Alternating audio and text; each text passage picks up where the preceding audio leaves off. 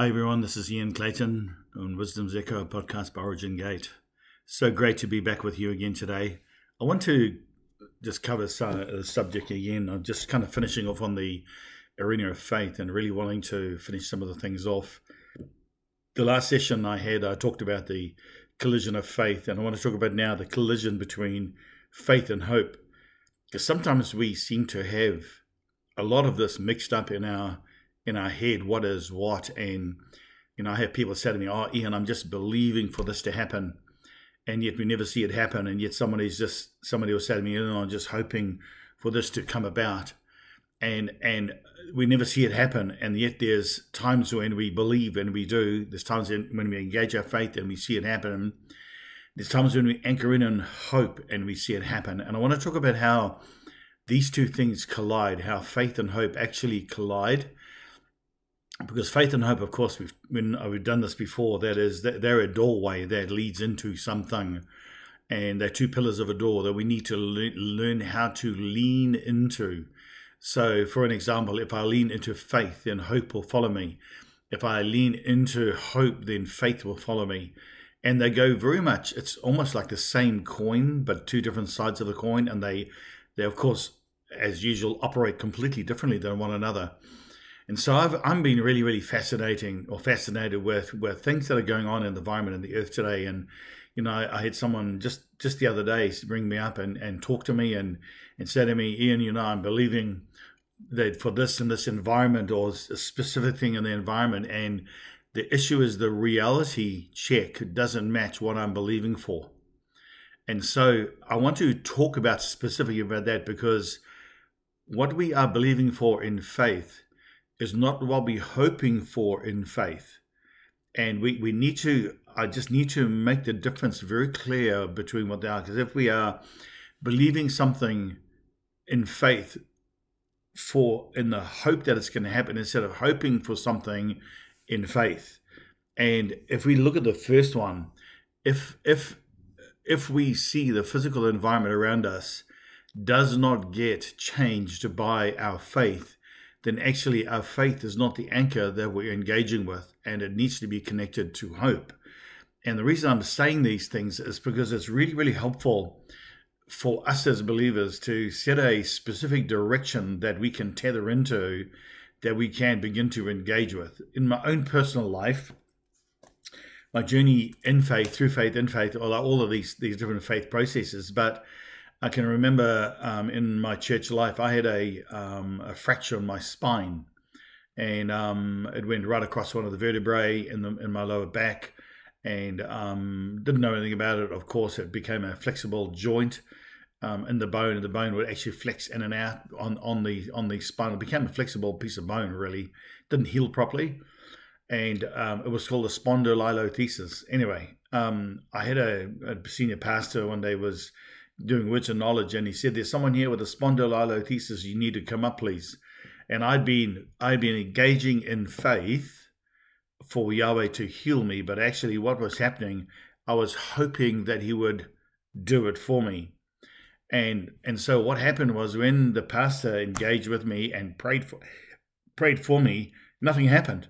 And then there was the toil of faith that I had to go through to engage, to provide the avenue in my own heart for that to come about in my life. And so it took it actually took 21 days for that healing to actually physically manifest itself. And I went from being in a pain scale of 7, 8, or 9 every day, not being able to sleep properly, all of those kind of things, not being able to walk properly, couldn't run, couldn't do any of those things, to within 3 weeks actually sleeping for the first time for about 5 years properly.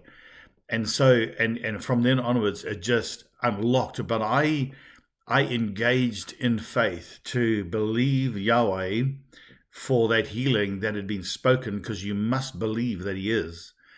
One of the key things to faith that is not seen is the major influence that needs to be around us of our anchor into the goodness of Yahweh.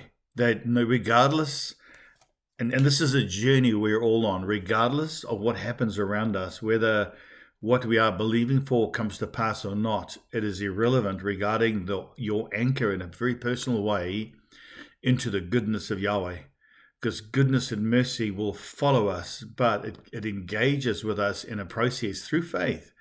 But if you aren't anchored in the goodness of Yahweh and your faith fails and you don't deal with it in the right way, you will end up or can end up getting bitter at Yahweh because he didn't do what you believed him for, even that he spoke to you about or even that another spoke about.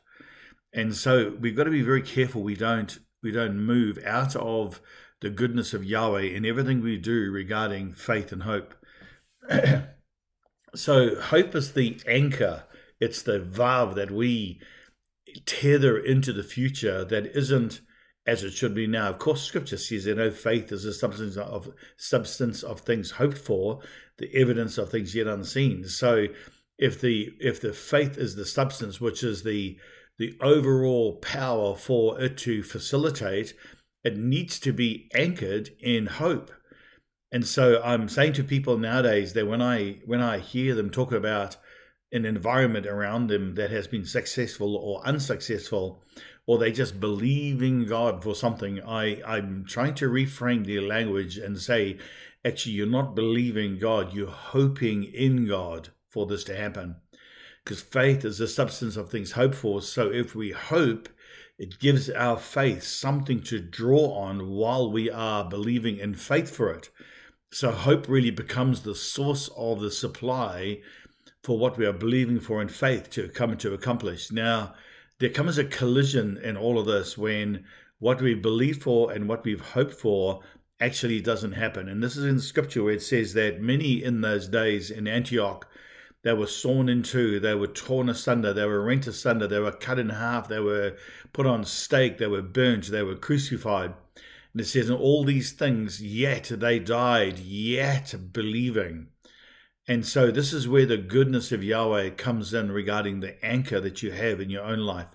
If you don't have an anchor for Yahweh to work with you with, and your anchor is not in the goodness of Yahweh, and it doesn't happen, then for you to believe that Yahweh still loves you, even though it doesn't happen, even though you say, I still love Yahweh, but it's not about you loving Yahweh, it's Yahweh loving you. And what the goodness of Yahweh does is it turns the love of Yahweh towards you as a being that you can then draw on for the supply of unmet expectations. And it's a lot of the stuff we work with and operate with and the things that we struggle with in our lives predominantly are unmet expectations.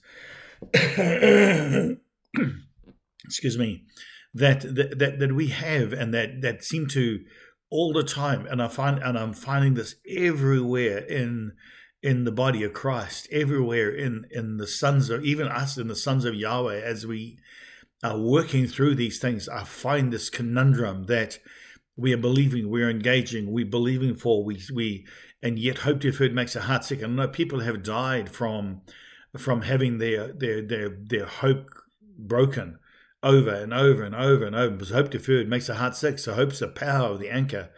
So for me, what I've learned to do is once I've got my anchor of hope in to what I'm believing in and believing for, I don't let go. Even though I may die, I am yet hoping in what Yahweh has said he will do. And in the middle of all of this,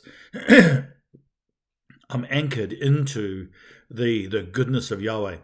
And so this helps to facilitate what goes on around us. And so our faith, of course, there's many dimensions to faith. And so it doesn't just require your faith, the faith of the one praying for you. His faith can heal you.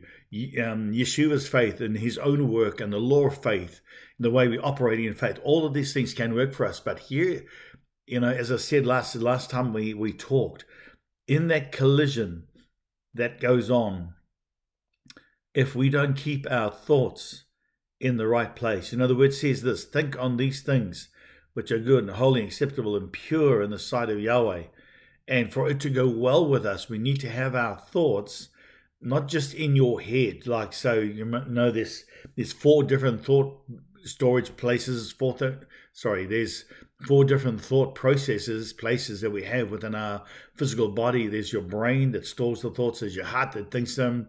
There's your body capacitors, every part of your DNA that carries a record of them and literally makes them, electrifies them and makes them real, because your whole system of your body's thinking the same thing you're thinking the instant your heart thinks it.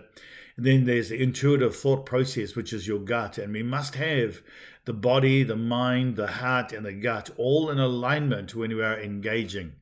And I found that this is very, very helpful to us. And I'll probably talk about this in another session, because I want to do a whole session on it. But I found that the anchor that we have must be an immovable peg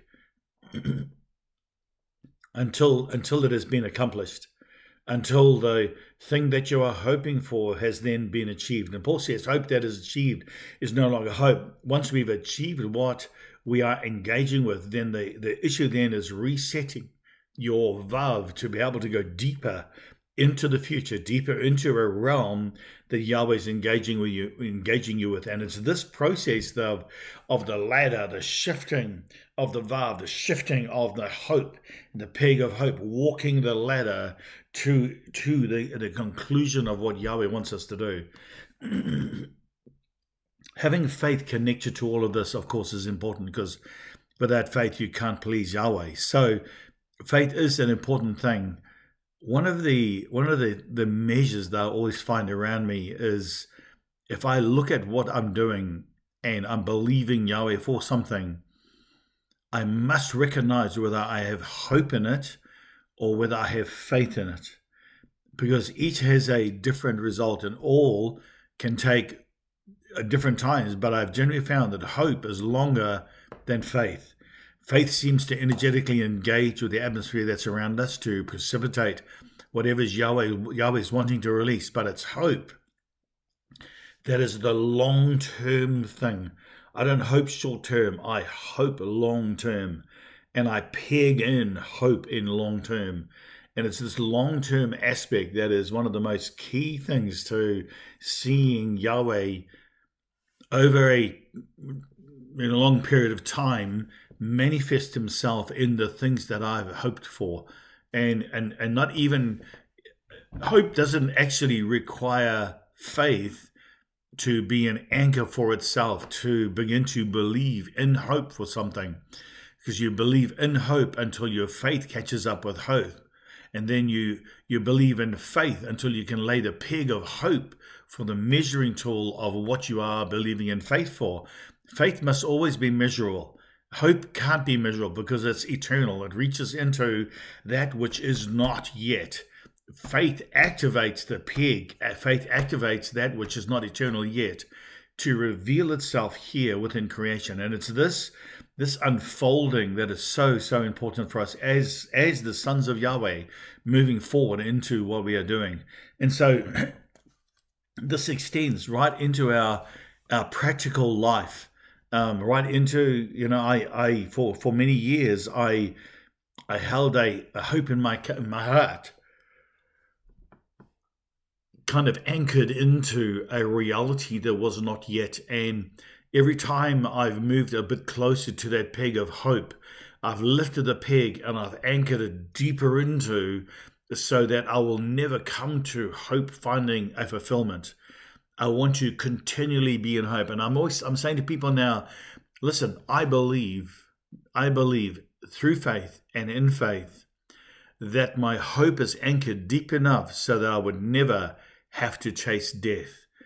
Nevertheless, because I recognize the goodness of Yahweh, regardless of what I'm believing for, regardless of the environment that is around me, my anchor is unwavering. Even though I may die, I will still die believing in faith, having hope, and that hope then becomes transgenerational. If you die believing in faith and having hope, everything we die believing and having hope in becomes transgenerational, and it gets activated, because once a testator dies, the testament of that testator comes into action. I hope you've enjoyed this broadcast. This is Ian Clayton signing off for Wisdom's Echo. Shalom.